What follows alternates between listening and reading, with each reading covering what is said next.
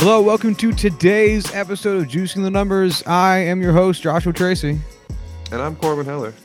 And today, we're going to do a little bit of everything, not quite an around the horn as we have specified topics, but not our usual stats episode, as we just felt as though we had too much to discuss, given the predictions we didn't get to update on in the Monday episode, as well as some things that are happening down in Houston, which we cannot seem to avoid talking about for more than 3 weeks. So we'll be doing a little bit more on that. But in the meantime, should we start? I feel like we should start with our predictions. Yeah, we should do that. Okay. So you never know what news is going to break in the next hour that's going to cause us to have to, add something to this. Oh, there's always something, my friend. Especially with us. Oh, there's always something. So let's start. As you may recall, we did this with the MLB. We do this with the NFL. At the beginning of the season, we made NFL awards predictions and then 10 bold predictions. And so we will be giving updates on where those things stand as of right now. Corbin, shall we start with the awards? Yeah, let's talk about awards. Why not? All right. So what's your first category? I think we let you lead this since. I have MVP. Okay. Who did you have as your MVP? So I think I split it up where I had like the candidate from the AFC and the candidate from the NFC and then just picked one. So I predicted Pat Mahomes and Jared Goff, with Pat Mahomes taking the MVP. He still can. I don't think he's the front runner right now, but at least we know that Jared Goff is most definitely not going to win this award. Yeah, and I would really question Pat Mahomes just because of the time that he's missed at this point. Mm-hmm. Not to say he's totally fucking out of it, but just Lamar Jackson having that season. Especially with Russell Wilson, too, in the NFC. Like, those are two guys that are huge, having huge seasons, I should say. So, yeah, sorry, Pat, but not your year. Although, still plenty of football left to be played. Pat Mahomes, never a bad guess, but no. We'll call this one doubtful. Yes. Which brings us to mine. I had Phillip Rivers. And we did talk earlier this week about how Rivers isn't having a bad season, despite what it looks like via kind of just eyeballing it. Outside of those 5 fumbles, that's still atrocious. But he is far and removed from the MVP conversation thus far. Yeah, I don't really think he's in a position to be able to come back and take it either. What should we call below? Like, what's a step below doubtful? Technically there isn't. It's just out. Yeah. He's on IR. This is an IR choice for me. It's physically unable to participate. It's on the pup list. All right, you want to move on to offensive player of the year? Yes. Lay it on me. So I had Saquon Barkley here. Pat Mahomes was listed as my AFC guy. Saquon's not going to win it. He's dealt with too many injuries this year. When he's been on the field, he's been great, but there have been guys who have outperformed him. If we kind of agree that the offensive player of the year is basically going to go to the non-quarterback MVP, I think this is coming down to guys like Christian McCaffrey, Dalvin Cook, maybe a Michael Thomas type guy. But I think Saquon's out of this conversation too. I think it's basically the same exact story for my guy, Alvin Kamara. These are basically the same dudes in a lot of ways. Great seasons, but missed time. Great, but not up to the level. I think Christian McCaffrey is probably the real choice at this point in the season. I don't know how you don't give it to him. I'd agree with that, yeah. We could honestly, if we were feeling bold, we could include him in our MVP discussion just from how ridiculous his season has been up to this point. Although a lower level possibly than Wilson and Jackson. But yeah, oh well. Tough. I actually want to look up the offensive player of the year odds right now, because that is actually oh, come on. While you're doing that, I'm assuming next year we're going to do defensive player of the year. For that, Yes. I have Jamal Adams of the Jets, who has had a fine season. I'm a Jets fan, so I've obviously watched all of his games. I wouldn't be so bold to say I didn't think in any reality he was actually going to win this award, but I was trying to be bold and be a bit of a homer with the choice. I definitely wouldn't say Jamal is having a bad season. I wouldn't even say he's having a subpar season. He's having a good season, but I don't think he's Yeah. having defensive player of the year season. So, I'd agree with that. like, Yeah. not even on the fringe. Yeah, for some reason I can find defensive player of the year odds. I just can't find offensive player of the year. So whatever. I had Myles Garrett here, which out of all of the picks that we've had so far, I think he is the closest to being, in the conversation of any of these guys. It's a bit of an open race right now in my mind. Guys like Stephon Gilmore and Nick Bosa, Aaron Donald are all kind of leading the pack, but I think Myles Garrett's right up there. So yeah, we'll see. He's currently fifth in total odds with a plus 1,200 behind Nick Bosa, Aaron Donald, Joey Bosa, and Stephon Gilmore. So there's that. I did just pull up Jamal Adams' stats because I was curious, and this year compared to last year, he is actually he's improving.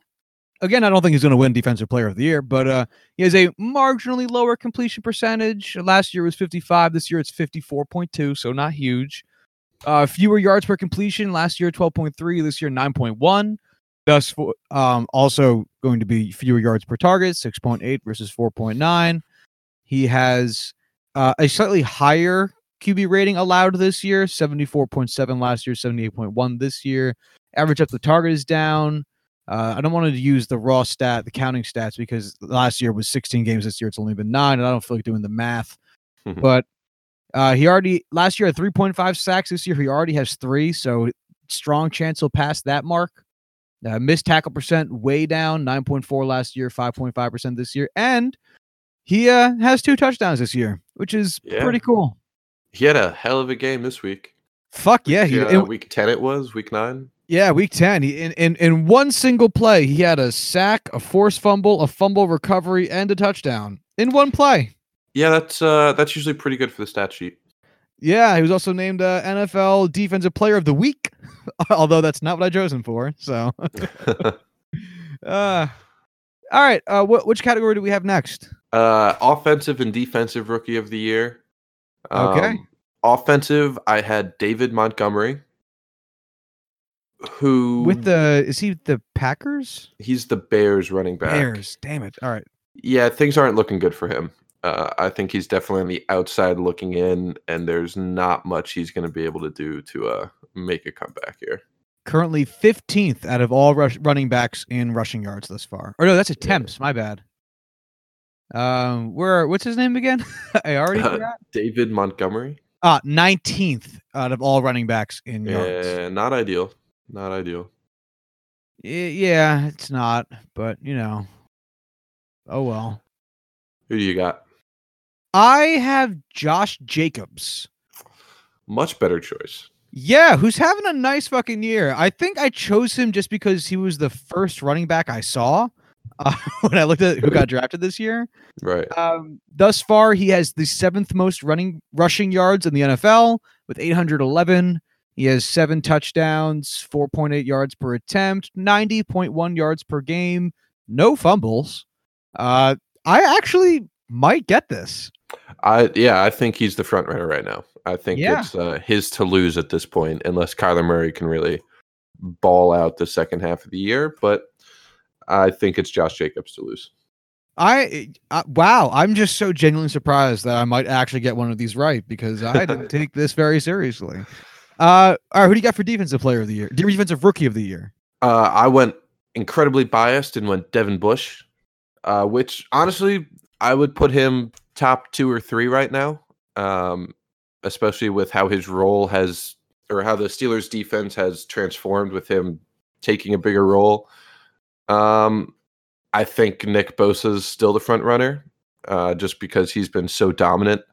off the edge. But I think Devin Bush has a shot at this. I picked Quentin Williams, which was not. I thought it'd be a better pick than it was. I didn't think he'd necessarily, finish anywhere near the top 3, but I don't think he's going to finish near the top 5 for this award. He's just been so quiet, and he's been kind of hurt, and his stats is just so massively unimpressive. And it's hard to win the award when you're not on a successful team, Yeah, that, and he plays a much quieter position. Like Nick Bosa's position is way flashier. Granted, he's also playing it super fucking well, but it's also a flashier position, which makes it more easily for you to be noticed and your stats to matter. 100%. So, yeah, definitely going to chalk this up as a PUP, as a pup list for me. All right. Next up, we have Coach of the Year. Okay. Is there not a Rookie of the? I have Rookie of the Year. Is it not? Is that not a thing? I think it is a thing, we right? Talked about it. I don't remember. It definitely is, because that we talked, and this is the example we use, because Dak Prescott won Rookie of the Year the same year that Ezekiel Elliott won Offensive Rookie of the Year, and we were both like, "That's dumb." Got it. I don't remember who I chose for this. Then I don't remember. I have Daniel Jones. Interesting. I don't remember making the pick. I obviously did because I have it written down. Let's look at Daniel Jones's stats just for fun. What I don't think he's been turning the ball over a lot, but he's not been bad. I don't think. He hasn't been awful. I actually have his stats up right here. 63% completion percent, 1,984 yards, 15 touchdowns to 8 interceptions, 6.7 yards per attempt. Wow, he has 247 yards lost due to sacks, the highest in the NFL. That's really bad. Wow, he's been sacked 32 times. That's nuts. 88 QB rating. He's had a 16.8 bad throw percent. That's pretty high. He has a lot of fumbles. Oh my god. Yeah, I'm trying to find him. Under 2019 games. Yeah. Wow. That's a lot. It's the most in the NFL. In his past 3 games, he has fucking 7 fumbles. 7 fumbles in 3 games. That's insane. No. Oh, buddy. That's not what you want. Oh, God. Only 2 games where he started that he didn't throw an interception. 3 games that he didn't have a fumble in.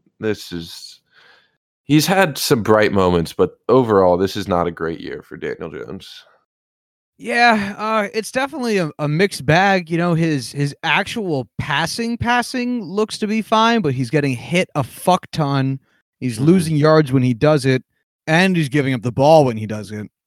And he's a little bit erratic.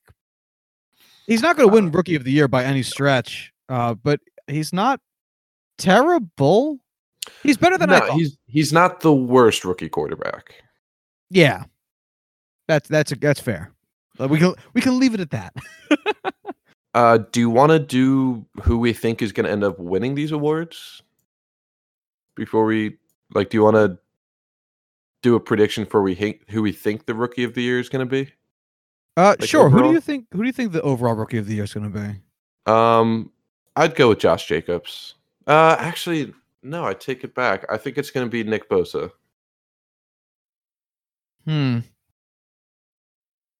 I wanted to go offense because it's flashy, but I just think Nick Bosa's better.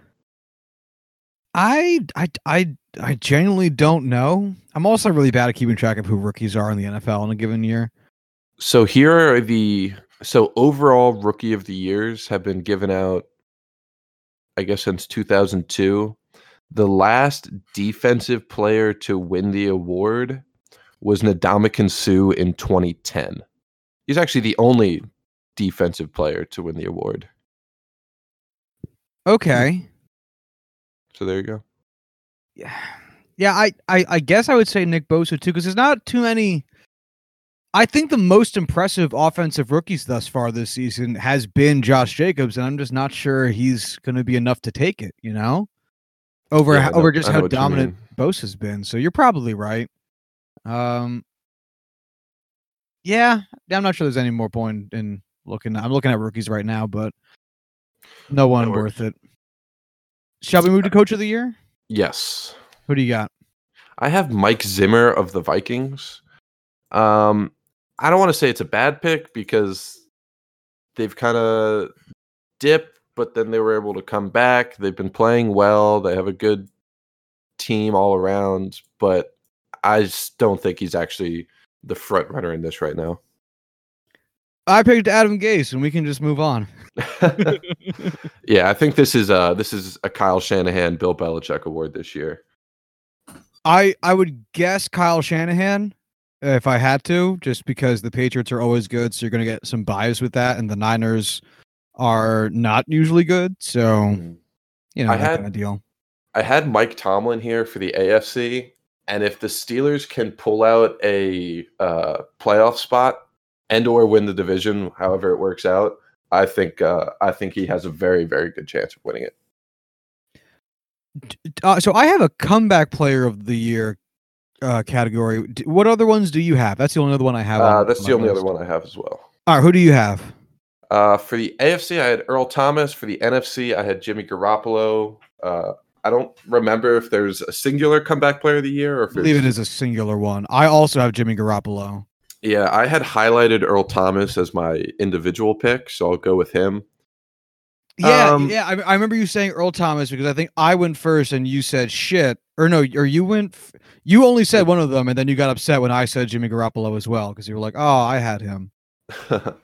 I guess it really doesn't matter. I honestly don't know. I mean, Jimmy hasn't necessarily played tremendous this year. He's been good, no doubt about it, and he's led his team to an 8-1 record. But I just don't know if it's outperforming Earl Thomas right now. Honestly, I can't really say to the extent in which he's performed this year. I haven't been watching him too carefully. So yeah, but he's also super dreamy. Don't forget about that part. It's true. He is very attractive as a man. Aaron Andrews can confirm. I think he'll probably. I would still favor him over Earl Thomas, despite the fact Earl Thomas is probably having stats-wise a better season, just because he plays quarterback and his team's doing super well, and all those usual bias-y type things. In terms of his actual stats, currently he has a 67.6% completion percent. He has 14 touchdowns on 8 interceptions, which I think is also Daniel Jones's numbers, just about. He's averaging 7.6 yards per attempt. He has a 94.8 QB rating, 17 sacks for 102 yards lost. His QBR, I guess, is calculated at the end of the season. He has a 2,054 total yards. Yeah. 14.3% bat throw percent. Yeah, that's all I've got. I have the Bovada odds for who's going to win the NFL Comeback Player of the Year award in 2019. Jimmy Garoppolo is second with plus 180. I'll give you 2 guesses, or I'll give you 3 guesses. It's a nice round number. At who is number 1? And it's no one we've said. Colin Kaepernick. It is not Colin Kaepernick, although that would be fantastic.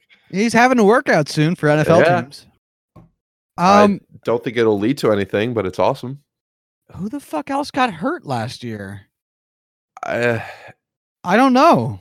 It's a name that it's kind of like, okay, sure, but it's not like, oh, he was out for all of last season. It's still a big name, though. Aaron Rodgers? Aaron Rodgers is 6th with plus 2,000 odds. I guess tied for 5th. I don't know. Who is it? Cooper Kupp with plus 155. Really? Yeah. Okay. Sure. Yeah, I guess. Yeah. It's Cooper Kupp, Jimmy Garoppolo, Dalvin Cook, Travis Frederick, and then a bunch of guys are tied. Jacoby Brissett, Aaron Rodgers, Emmanuel Sanders, and Darren Waller. I forgot Dalvin Cook missed a lot of last year. He actually has a pretty decent claim to this. I did too, and if I had to pick now, I would say it's going to end up being Dalvin Cook. Yeah, that'll be a really interesting because but we also know how much awards people like to, what's the word I'm looking for? They like to parse out the awards. Everyone gets one kind of deal. So if Dalvin Cook ends up winning, say, Offensive Player of the Year, I could see that taking votes away from him for Comeback Player of the Year, and instead giving it to someone who didn't win an award like Jimmy Garoppolo, because for some reason that happens. I don't fully get it, but it happens.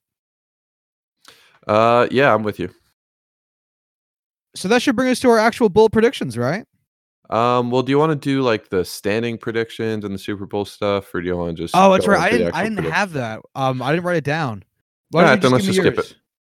I had man, for the North, I had the Steelers and the Vikings winning.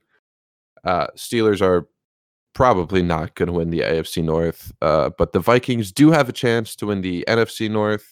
Vikings currently in second at 7-3, behind the Packers at 8-2, so one game back. Thank you.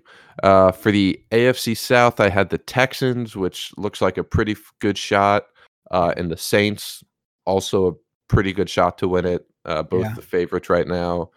In the East, I had the Patriots. Duh.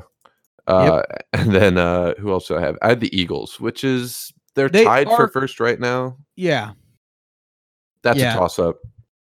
AFC West, I had the Chiefs, which are currently one game ahead of the Raiders. Half a game, excuse me. And then the Rams, which, oof, yikes, they look bad. And that is a tough division right now. So that's a big L. In the wild card, 2.5 games behind the Seahawks for second in the division. Yeah, it's not great right now. So the AFC wild card, I had the Chiefs and the Browns. I'm sorry, not the Chiefs, the Chargers and the Browns. The Chargers are losing records. Yeah, 4-6, 3-6. I think the Chargers are the closest of the two, and they have a chance to come back, but I don't think either of these guys will. And then in the NFC, I have the Falcons and the Seahawks. Seahawks, fantastic shot. Nailed it. Falcons, yikes. That's a rough pick. It's a big old oof. And then in the AFC Championship, I had the Chiefs and the Steelers. Oof. And then the Vikings Rams, also oof. Super Bowl, I had the Vikings over the Steelers. So Fat Lady isn't singing yet, but goddamn, that's not looking great for me. Whew. Oh man, that was fun. Shall we shall we go into our actual bold predictions? Yes, let's do it. Do you want to start or you want me to? You can start. Go ahead. Thanks. All right. So hey, I just had to predict the Steelers in the Super Bowl. You can go first. Yeah, you're right. All right. My first prediction is that Kyler Murray fails a losing record as a QB and a below 80 QBR. So the first half of that is not exactly bold. The Cardinals suck, and everyone knows it. They are currently sitting at 3-6-1. So unless they basically run the table, they'll all but finish with a losing record. The second half of that, QB rating below 80, thus far not true. He does have a 90.2 QB rating. So I could still potentially be right if his season goes to shit, but in all likelihood, he will not fulfill this prophecy. Yeah, I mean, he still has a chance, like you said, but I wouldn't put money on it right now. So we still does he at least have like half of the criteria for that, and is like, you know what I mean? Have like, the criteria. Can you give yourself like half credit on it before it's, fully definitely not going to happen? I don't know, because his stats are pretty good. I mean, he's got 2,500 yards already, 2,553. He's got 12 touchdowns to 5 interceptions, 7.1 yards per attempt. He's 31 sacks is a lot for 218 yards, which is a ton. I would assume that's second behind Daniel Jones. because that's just so many. 17.2% bad throw percent's pretty fucking yikes. So like, but I mean, by and large, he's playing like a rookie, but he's playing like a good rookie. Yeah. So basically, the way I did this was 10 predictions. So I did a point system. So if it's 100% correct, it's a full point. If it's like half correct with a good chance of it happening, I gave myself half a point for right now.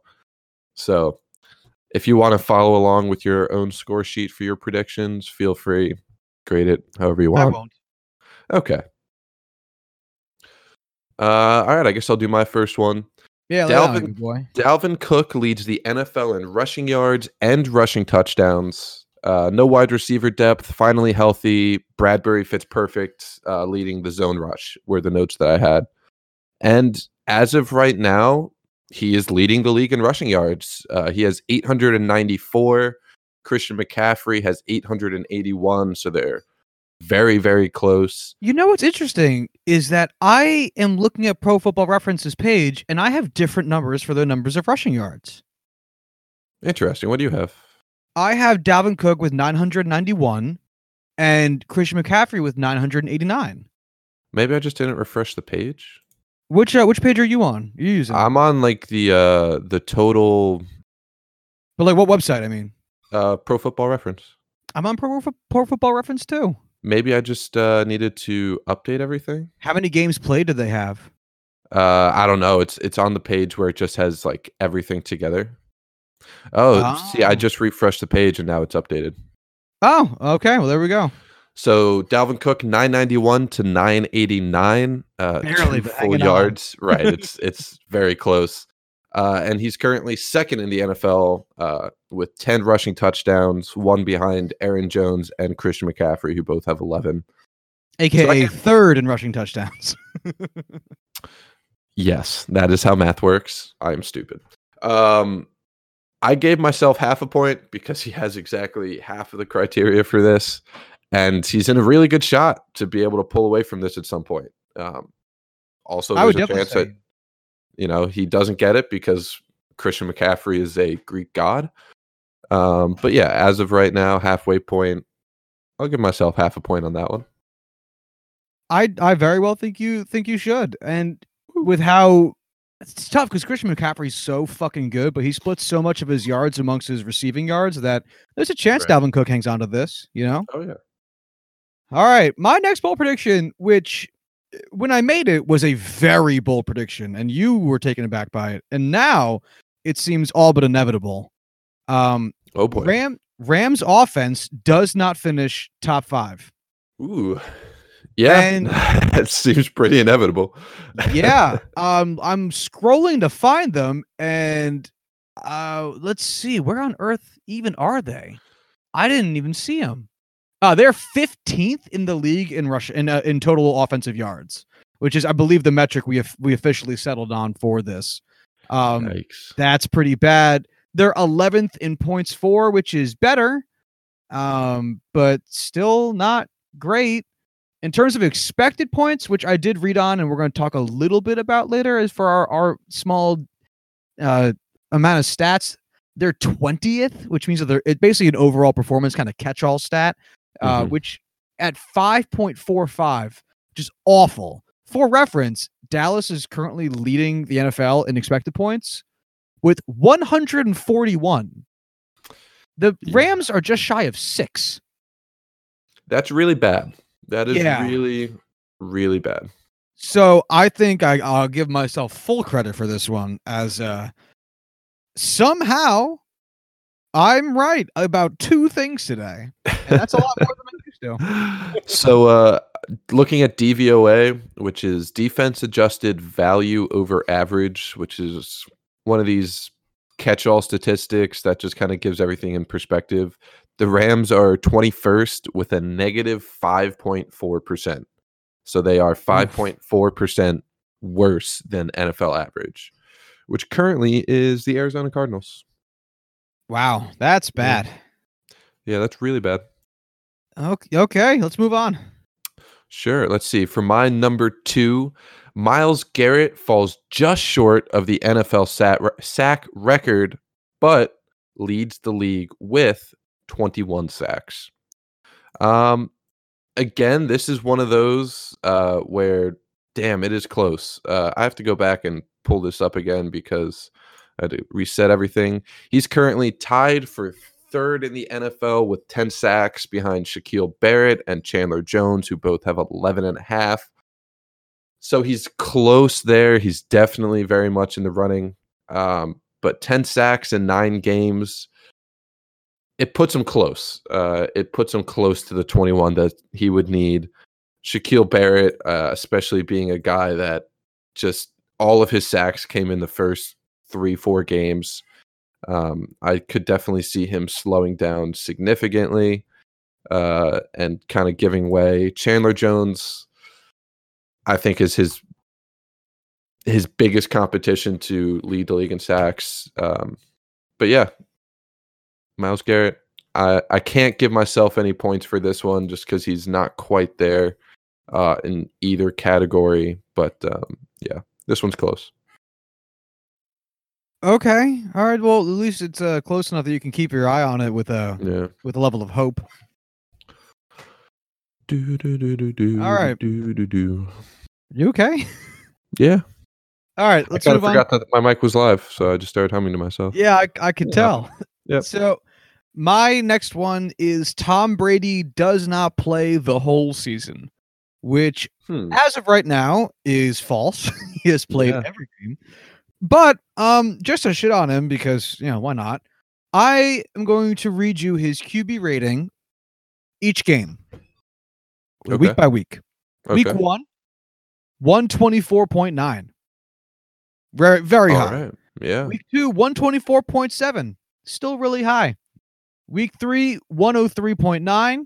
Week 4, 45.9. Week 5, 106.1.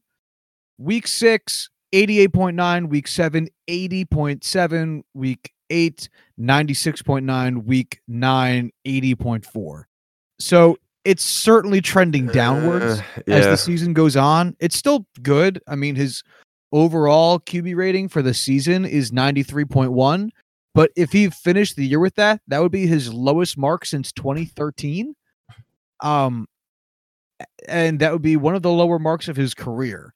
So am I saying that he's going to play himself out of a job? No. But I'm saying he's probably getting fatigued as the season's going on. He is old. This happens to most players in general. And if his body starts, showing signs of age as the season progresses and each game just gets that much more tasking, I would say it's not out of the realm of possibility that an injury ends up catching up to him, which it feels like he's always able to avoid. But yeah, I'm so far I'm wrong, but I have a modicum of hope. Honestly, I wish I could be confident in the idea that Bill Belichick is going to bench Tom Brady at some point, but I don't think he's going to bench him. I'm saying I think fatigue might make him more susceptible to an injury. Right. I feel like Tom Brady's the kind of guy though that I don't know. I really hope it happens. I don't know if this is the year. So I refuse to let myself fall victim to underestimating Tom Brady again because I can't do it year after year. So speaking to Tom Brady's durability, just real quick, I'm looking at his Pro Football Reference page. How many seasons in his career do you think he played fewer than the full 16 games? Are we going to count seasons where he just didn't play week 17? He only had one game where he... Yeah, in general. 5, 6. Let's see. We're not going to count the year 2000 where he played in one game and started 0. Yeah. So taking that off the board, 2001, that's his first year. It's the year he came in for Drew Bledsoe. He played in 15, only started 14, so that's 1. Then he played every single game until 2008, the year that he had the ACL. Yeah, the ACL injury, where he played one single game, so that's 2 seasons.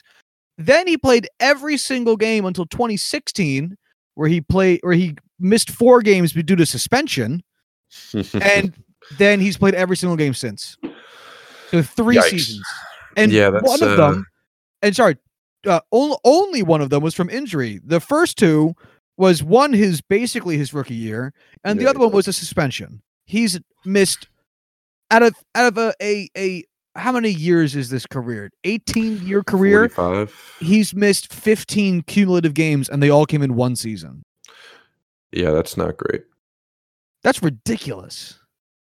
Man, that dude was like, I'm going to ruin the NFL's whole fucking career. And he did. He's ruined the NFL for everyone else. Way to go, Tom. Fucking Tom. Fucking dick. Give me your next prediction there, big guy. The Steelers defense is top 5 by DVOA. And you gave me so much shit for this. And guess where they are? Number 3.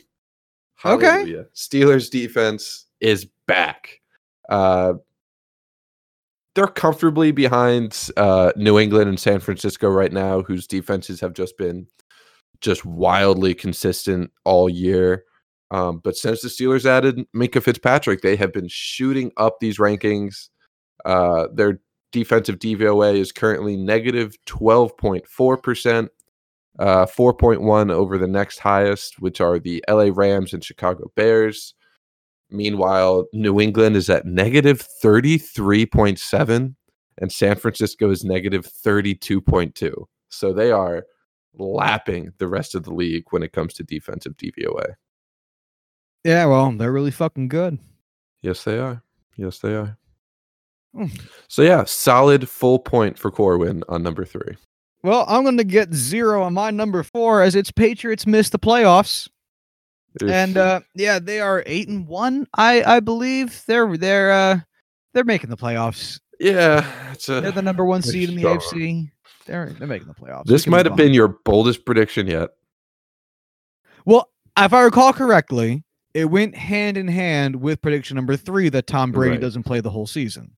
And if he missed a lot of time, I would, argue that there's a good shot of them missing the playoffs, but here we are. And at this point, even if he did get hurt and missed the remaining 7 games and the Patriots went 3-4, they'd still finish 11-5.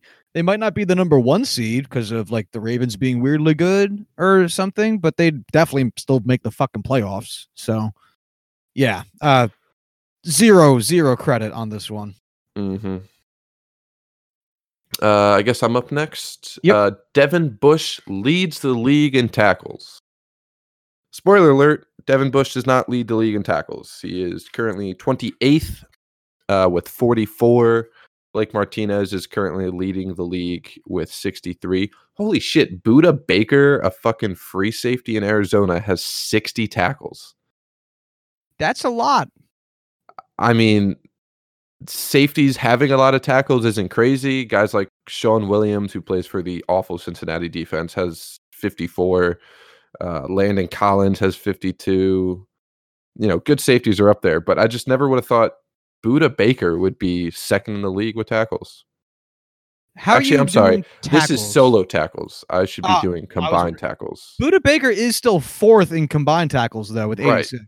Which is crazy. Blake Martinez is still first with 102, but that actually jumps Devin Bush up to 23 with 69 total tackles. So there it is. Nice. Yeah, definitely not going to win this one, but it's cool to see Devin Bush up there as a rookie. Well, my predictions are slowly getting worse as we get to the next one, which is Antonio Brown leads all wide receivers in yards. Where is he on the list, Josh? Well, he's certainly not last because he did play 1 game, but he's dangerously close to it. So let's just move on. There's 0 point in discussing this. We've talked about it at length. I really want to look into how many passing yards he has and where he ranks in the league. Did I say passing yards? I meant receiving yards. Where can I find this? God, this is just... I'll look it up. I got it. Very convoluted. All right. You just give your next prediction while I find it. All right, sounds good. Giants bench Eli for Daniel Jones after week 6. only to bench Daniel Jones for Eli later in the season. Basically, the Giants played the Vikings and the Patriots week 5 and 6. So I figured Eli would have gotten quite roughed up against those two top defenses. And they were like, all right, now that the hard part's out of the way, let's give it off to Daniel Jones. Yeah, that happened a lot sooner than I thought. Eli Manning started the first 2 games of the season. And then September 17th, week 3, they announced that Manning would be benched for Daniel Jones. I mean, we talked about Daniel Jones earlier. He hasn't been fantastic. He hasn't been terrible as of right now. I mean, their next couple games are against the Jets, against Chicago, against Green Bay. I don't see him getting benched anytime soon for Eli Manning. He's been very healthy so far, so I don't think it'll happen because of injuries. So no points for this one. I can see you giving yourself half credit, but I understand. All right. Real quick, Antonio Brown currently ranks amongst wide receivers 269th in receiving yards. That is lower than I thought he was going to be. I'll be honest. Frank Gore is 274th. So still above Frank Gore. So he has 56 receiving yards on the season. The current leader in the NFL is Michael Thomas with 1,027. So he would need, 960 more yards to pass Michael Thomas, provided Michael Thomas magically stops playing football. So he's any other receiver in the NFL receiving any yards.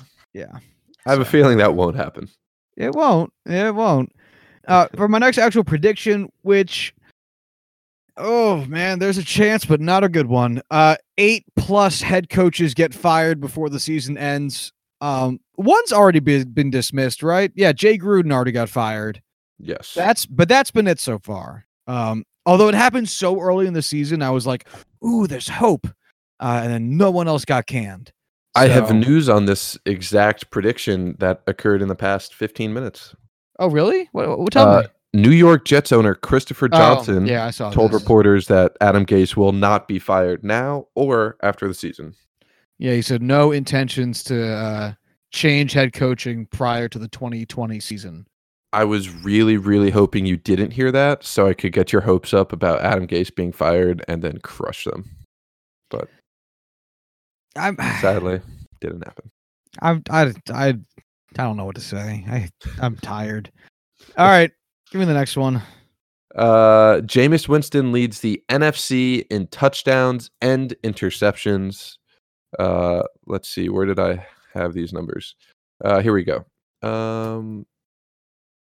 Let's see. I had to look these up again because I had to refresh. He is currently tied for 7th in the NFL with 17 touchdowns. Currently, Russell Wilson is leading the NFC with 23, so 6 behind. Not exactly out of striking range, but with the way Russell Wilson has been playing, not exactly too close. So that's, we'll see how that happens. But he is leading the entire NFL with passes intercepted with 14. Baker Mayfield is next closest with 12. So a solid half point there. He's also leading the league in time sacked, which is hilarious. How many? 34. That's a lot. That is a lot. So half a point here. Wow, he also leads in pick sixes too with 3. Ooh. He's having himself a very Jameis Winston type year. Yeah, that sounds about right. Where is he in fumbles? Does he have a lot of fumbles? You can't have more than Daniel Jones. Yeah, no, Daniel Jones definitely has a lot. He is 4th with 10. So many. He's so bad. Solid half a point here for leading in interceptions. My next one was Brian Hoyer takes the Colts to the playoffs. Brian Hoyer has appeared in 2 games for the Colts. He has thrown a cumulative 65 passes all season. He's not, unless Jacoby Brissett gets hurt. Well, he's currently out with injury right now, so. Oh, he is. That's right. Maybe there's hope. Maybe there's a say, small modicum of hope. This could have been a wild prediction to start the season, and I don't know how you even came up with this, but it's one that actually has a runway or has a path ahead of it to be true. Yeah, the Colts right now are tied. They're in a three-way tie record-wise with the Steelers and the Raiders for the second wildcard spot, though the Steelers are in the playoffs because they have the conference win percent, and the Raiders are ahead of the Colts due to head-to-head records. But just straight up win-loss wise, the Colts are right there. So maybe there is hope. We'll see. We will see. He is questionable to return this Sunday, so we'll see what happens. All right, give me your next one. Chris Godwin and Tyler Lockett finished the season as wide receiver ones in fantasy. This one I am so happy with because I have both of them. Chris Godwin is the number 4 overall wide receiver. Tyler Lockett is the number 6 overall wide receiver. So both solidly wide receiver ones, both having fantastic seasons. Tyler Lockett did have an injury this past week, but test results came back negative. He should be good to go without missing any time. So full point for Corwin for this prediction. My next prediction is the Detroit Lions win the NFC North. They are currently dead last at 3-5-1. Yeah, not ideal. Which means if they won out, they'd be 10-5-1, and the Packers are 2 wins away from being from 10 wins already. So this one's not going to happen. No, I don't think it will. All right, give me your next one. Evan Engram leads the Giants in receiving yards and touchdowns. Currently, he is leading the Giants in receiving yards with 467, but is tied for second with 3 touchdowns to Darius Slayton's 5. As of right now, it's half true, but he has missed 2 games so far with injury. I could easily see him taking back the touchdown crown once he comes back healthy. Darius Slayton is not a guy I'm scared of when it comes to red zone targets. So I think this has a very, very good chance of succeeding at the end of the season.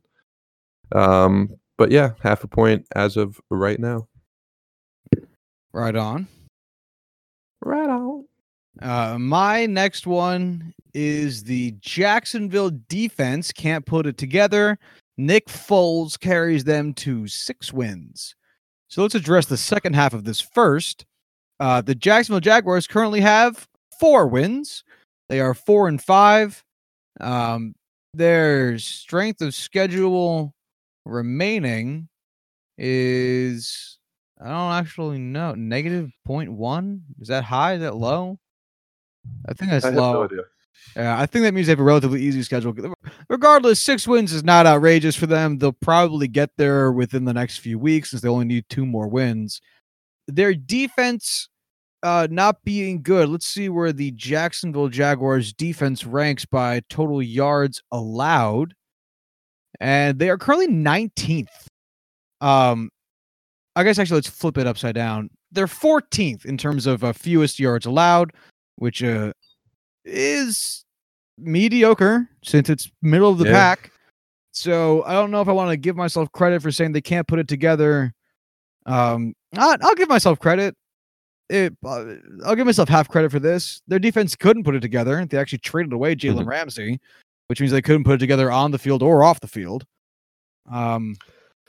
But they'll probably get to 6 wins, and part of that's going to be the help of Gardner Minshew. We'll see how Nick Foles looks when he actually returns, but this is a definitely better than my last 5 picks, but still not great. So Nick Foles is going to come back week 11 at Indianapolis. Their schedule remaining at Indianapolis, at Tennessee, Tampa Bay, the Chargers, at the Oakland Raiders, at Atlanta, and then home against the Colts. That's not a terribly difficult schedule. It'll be interesting to see if Nick Foles can get 6 wins out of those 7 games. I don't think he will, but Well, he only needs 2 for the Jacksonville Jaguars to have 6 wins. But wasn't part of it him leading them to 6 wins? Oh, I see what you're saying here. Yeah, we can interpret it that way. We could do it however we like at the end of the season. It doesn't really matter, but he's got 7 games left to get himself 6 wins, if that's how we look at it. That's going to be tough, but Jacksonville themselves getting to 6 wins, probably pretty likely. Fair. Very fair. Josh Rosen starts the season as a backup, yet leads the league in sacks. He did start this season as a backup, and then he wasn't a backup anymore, and then now he's a backup again. I haven't been able to follow that completely because it's wildly confusing, but it looks like he is not going to lead the league in sacks. He currently has 16 in his 3 starts. Jameis Winston, like we said, had a lot more than that. So, yeah, that's not gonna happen. Yeah, I don't think any of us could have predicted what the fuck was going to happen with the Dolphins quarterbacks. Mm-hmm. Fitting enough, my next prediction also about the Dolphins, that they would release new uniforms to distract during a terrible season. This has not happened yet, although there's still hope. What team was this? The Dolphins. Didn't they actually release like new alternate uniforms? Did they? I don't know. I didn't see anything, but that doesn't mean you're not right. I think they did. The Padres announced new uniforms. Yeah, they have new white throwback uniforms in 2019. Wait, really? Yeah. Yo, and I got this one right. Actually, when did we make these predictions? Before the season. This was announced in May, so I don't know if we can give that to you. Wait, they did? Yeah, May 18th, Dolphins will wear white throwback uniforms in 2019. It's not like they're new uniforms altogether. It's just like a 1-2 game type deal. Do I get credit for not knowing about it and still predicting it? I feel like with what's a gray going area on with here. the discussion, yeah, it's ignorance is not a defense against crime. I didn't commit a crime. No, but you know, I don't know. We'll toss this one up. We'll figure this out later. All right, fair enough. I don't really care too much one way or the other. So, all right. Do you have any predictions left? Because I'm tapped out. I have one. All right, lay it on me. I fucking killed it with this one. Antonio Brown plays up to his contract and balls out. Oh, so we both had that. Well, here's the thing. Antonio Brown had his contract voided. He didn't get any money from it. And, you know, he took the ball out of the stadium when he left. So, you know, depending on how you look at it, you could say you lose. Yeah, all right. No, Get out of here. Get out of here. So I finished with 3.5 out of 10 points. I had 5 when I put these predictions together before this week. So this week kind of fucked me up real good.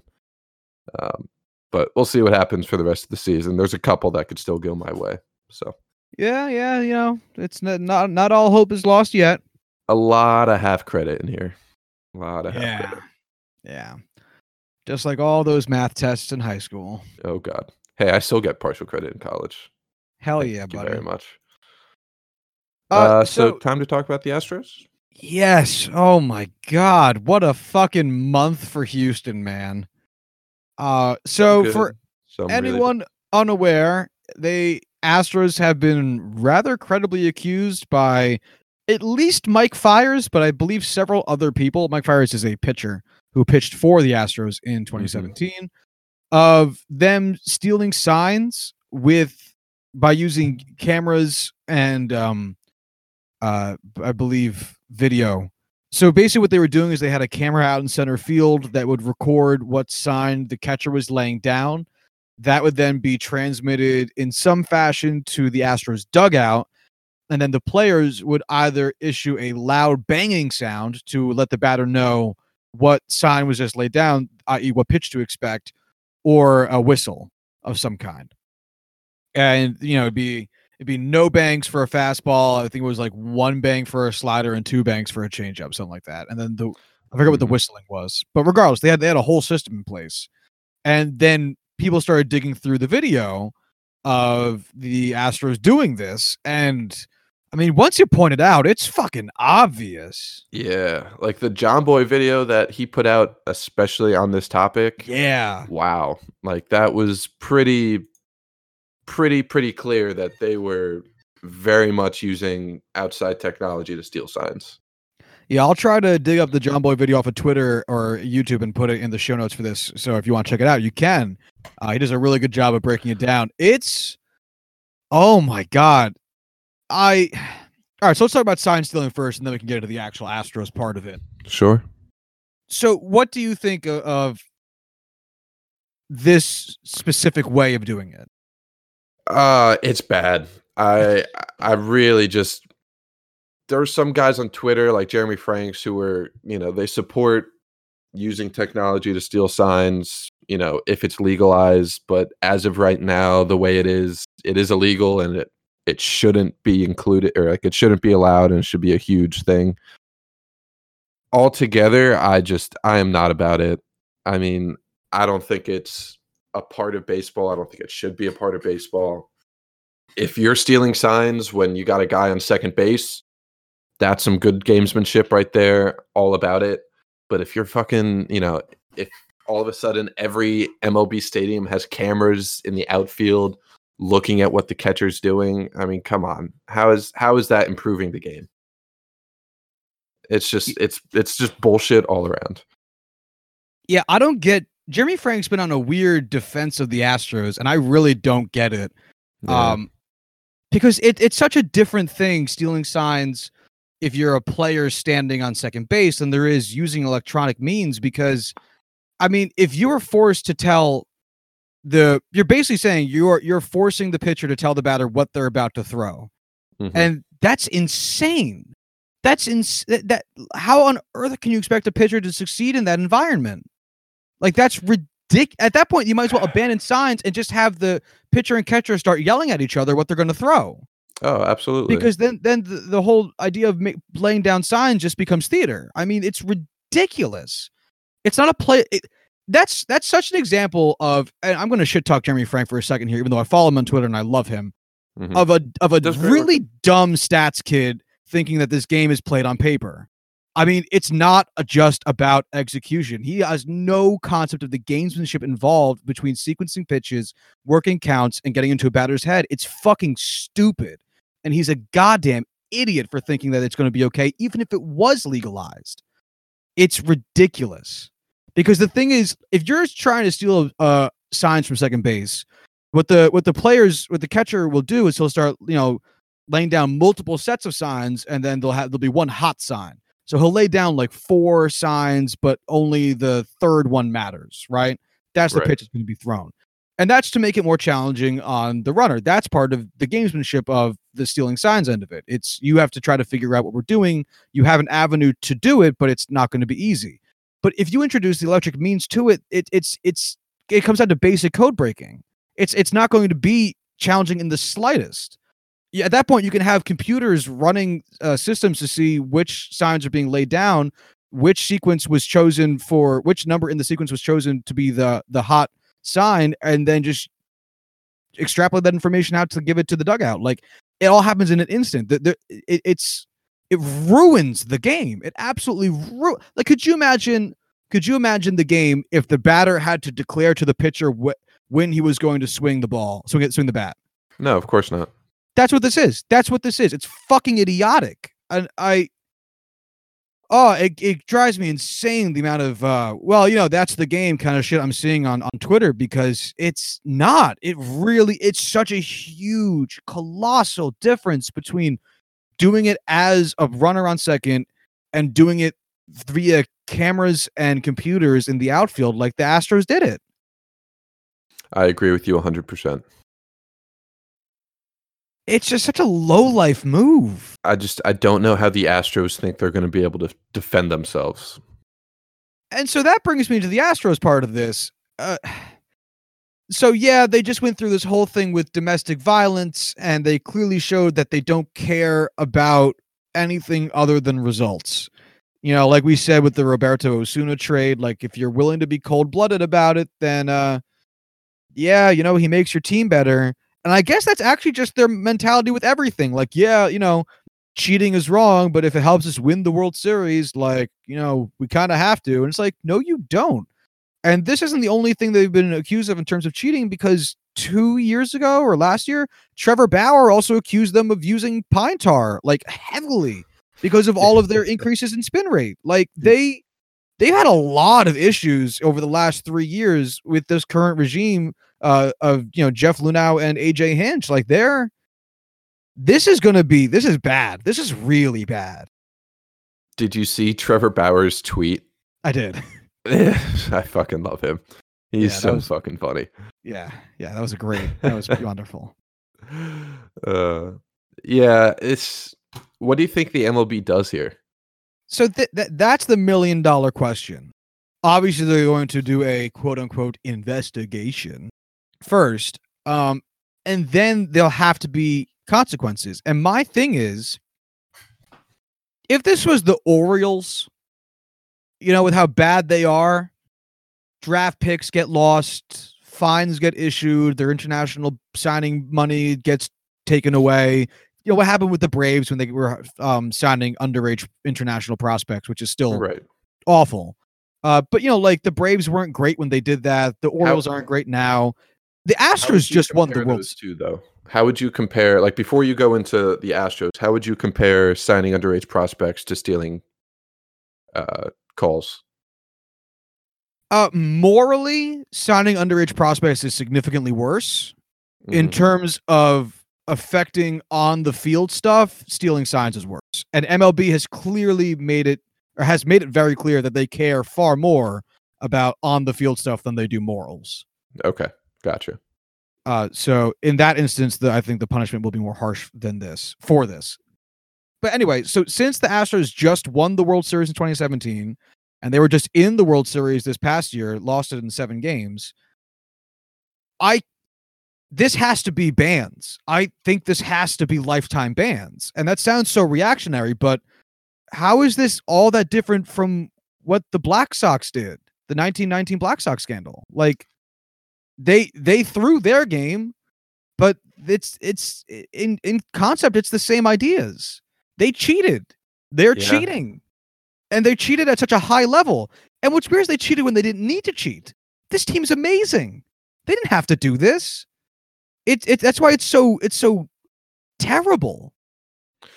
Do you think the MLB is going to go back and just review, I'm not going to say 162 games, but select games from the regular season and the majority of the postseason just to see the extent of all this and then base it off of essentially postseason usage?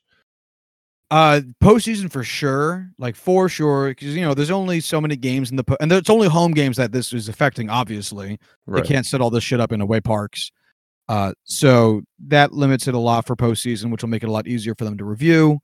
But in terms of regular season, they'll probably cherry pick a few games, because when you have a large data set like this and you're wondering if it's consistent, you don't need to check all of it. You can just kind of pick at random, and if it holds true throughout your randomized search process, then it probably holds true throughout the rest of the data set. The whole concept of sampling. Exactly. So they'll probably take a statistically significant sample amongst home games over the course of the past 3 years and just double check to see. There might also be a quality of opponent level in this. Granted, I saw videos of them doing it against the Mets and the White Sox, which feels like 2 weird fucking teams for this. I would have said, why don't you pick games against like the Red Sox and the Yankees and the A's? But no, they did this against the White Sox and the Honestly, Mets. I think they did that to cover their tracks. Oh, if it's random occurrences occurring against the White Sox and the Mets, well, they wouldn't cheat against the White Sox and the Mets because they have no need to. All right, maybe it's not this other, thing that we assume that it is. So Maybe that's part of it. Maybe they're just really fucking bad at cheating. Who knows? Yeah, the thing that drives me crazy is how obvious it is once it got pointed out. It's one of those things you wouldn't think twice about because you hear whistling at baseball games all the time, Right. and you hear banging. I mean, like first off, you hear banging at every single A's and Indians game due to the drums, and then Every Yankees game with Brett Gardner just Brett- beating the shit out of the dugout. very much so. And like anytime a game gets exciting, fans will bang against the seats because they're standing up. Like it happens a lot. Like you wouldn't think about it until it gets pointed out, and then you go, "Oh my god, wow!" And it's loud enough that you can hear it in the broadcast. That's tough. Which is, that is something right there. So I think the minimum punishment is going to have to be a loss of draft picks, a loss of international signing money, and then at least 1 year bans for Jeff Lunau and AJ Hinch. And at worst, it'll be all of those things plus lifetime bans for those players. Right. And some affecting of the record books in regards to these Astros teams and the awards that they've won, like the World Series, like Jose Altuve's MVP, like a potential MVP for Bregman this year. So this did could be the heavy. Dodgers just win the World Series? No, because they can't take it back. Same way they can't take back the fact that the White Sox lost the World Series, even though they probably could have and should have won it. But let me rephrase. Do Dodgers fans think they just won a World Series? Oh yeah. Oh, every Dodgers fan and Yankees fan feels so vindicated in their losses now. Oh, I love it. I fucking love it. It's just incredible to me because look, man, I get on some level trying to squeeze every competitive advantage you possibly can because it's sports, it's tough, it's cutthroat. Wins at the end of the day are what is most important. But I'll repeat the same thing I said last time we talked about the Astros and shitty stuff. Don't you want to go to sleep tonight feeling okay about yourself? Don't you want to feel like you're a good person? And speaking to AJ Hinch, don't you want to be less of a fucking dick? I mean, he was giving Aaron Boone so much shit for being like, we're not stealing signs. If we knew this was going to cause so much controversy, we would have practiced this shit in spring training. Suck a dick, dude. You've been practicing it for 3 years and you knew it. You're an asshole. You should have kept your mouth shut, dumbass. Oh, man. I guess as a Pirates fan, I guess I could claim part of a championship here because, I'm sure the Astros cheated against like the one game they played us that year. So yeah, Dodgers fans, you could claim it for yourselves. As a Pirates fan, I will claim it for myself. And then AJ Hinch should never be in baseball again. Imagine the controversy if AJ Hinch also won this year. Oh God, I didn't even think about that. Which he didn't. That award already got. And we'll talk about all the MLB awards next week after they're all finished being given out, as they obviously have not been finished giving out yet. So we're not going to talk about them. But imagine the controversy if AJ Hinch won Manager of the Year this year. Damn, AJ Hinch did not win it in 2017. That is upsetting. No, it went to the guy from the Twins, right? Yeah, Paul Molitor. Yep. Yeah, and the Twins won it again this year. After firing Paul Molitor. Because it's funny because Paul Molitor won the award and then got fired, and it's like, oh, okay. But yeah, I just can't. It sucks. It really sucks when this kind of shit comes out. AJ Hinch finished third that year in Manager of the Year voting with one first place vote. Terry Francona of the Indians. That's what it was. Yeah, because that was the 22-game win streak. Yeah, and then Girardi finished fourth. Yeah, because they weren't expecting to make the playoffs that year, and then snuck in via the wild card. Do you want to talk about manager hirings now, or do you want to wait until we do like the awards stuff? Yeah, let's wait for later. Yeah, I know the Kapler just got announced, but yeah, we can hang on to it. Okay. I seriously wonder though. Do you think the MLB will look at what just happened with the Brandon Taubman situation in assessing how to punish the Astros for this? I hope so. I think it should, Because right? at that point, or at this point, it is essentially it's a cultural issue with what's going on in Houston. Now that I think about it, Astro Ball 2 is going to be a tremendous fucking book, and I can't wait to read it. But man, like it's a top down issue for Houston, and I think the MLBs should and will have to get involved heavily with what's going on there to one, give out fair decisions for punishment, and also really just prevent this kind of shit from happening again. Yeah, I think they should take it in accordance with what happened with that as well. Because you're right, it becomes a whole cultural thing. And do you really want a guy who's going to allow the level of misogyny that he already has, and also be the same guy who's going to be cheating at, like, they've shown no moral compass. They've shown no worthwhile, no self-affirming traits that they deserve to be in the MLB. I mean, this is bad. This is really owners have gotten forced to sell teams for less than this. I don't see that being out of the realm of possibilities. I could easily see that happening. You know, with how bad things have gotten there, maybe a change of ownership would be a good thing. Yeah, I mean, it's tough for me to put this on the owner yet, but at the same time, this is a lot of shit just over the course of 2 years. That is, oh man, it's just so bad. So does this turn into an investigation that bleeds into next season? I think whatever they do, it has to happen before next season, because you have to, like, the Astros are going to have to know what their manager situation is and make hires. Same thing with their GM situation. The draft stuff won't hit them until the summer, so you can, like, it's not super pressing. Right. But I mean, MLB is going to have to be swift on this, especially because GM meetings start next week, I think. Very true. I didn't think about that. I think, let me double check because I have the dates up over here, but I'm pretty sure winter meetings start in like next Monday. So, sorry, December 9th. My bad. Next month, December 9th. So I would definitely assume that they would want to ideally have it done by then, because absolutely. Yeah, well, for obvious reasons, I don't have to explain. So I have my fingers crossed that they do the right thing. I have my fingers crossed, but I wouldn't necessarily say that my hopes are extremely high. Yeah, mine aren't either, but, you know, fingers crossed. Mm-hmm.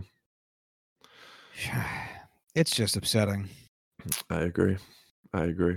Hopefully it gets worked out soon, and it's not something that turns into a major issue with fans being upset, because that is the last thing I want right now, is to have this turn into a fucking Deflategate scandal.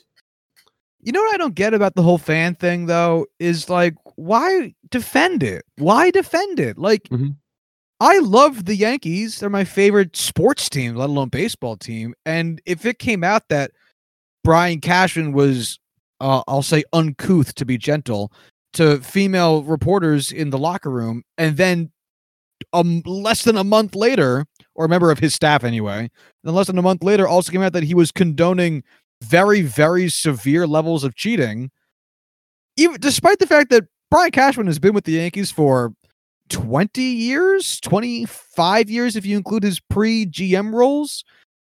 I'd want him gone too. I mean, I love the Yankees, but I'm not going to forgive them for anything. I don't owe them shit, you know? Like, where's your moral compass as a fan? 100%. 100%. Yeah. It's that's the frustrating part about sports, you know? I agree. There's really no perfect way for things to go, and everyone's going to have very different opinions, and not everyone's going to be happy, and it's not always going to be something where the league makes the right decision for one reason or another, and we get left with a bunch of shit in our hands. Poop right in the fingers. You know how we like it. Oh, down and dirty. Susio boys. All right, you ready to get out of here? I am ready. I did have one more thing, but we've been so packed with topics recently that we didn't get to, but it doesn't really matter. It was light anyway. So we can save it for another day. In the meantime, if you want to follow us on Twitter, you can do so at JuicingPod. If you want to hit us up via email, you can do so at juicingthenumbers@gmail.com. And if you want to find show notes for this episode and all previous episodes, you can do so at juicingthenumbers.wixsite.com/website or juicingthenumbers.com. And until Monday, y'all have a good one. Bye.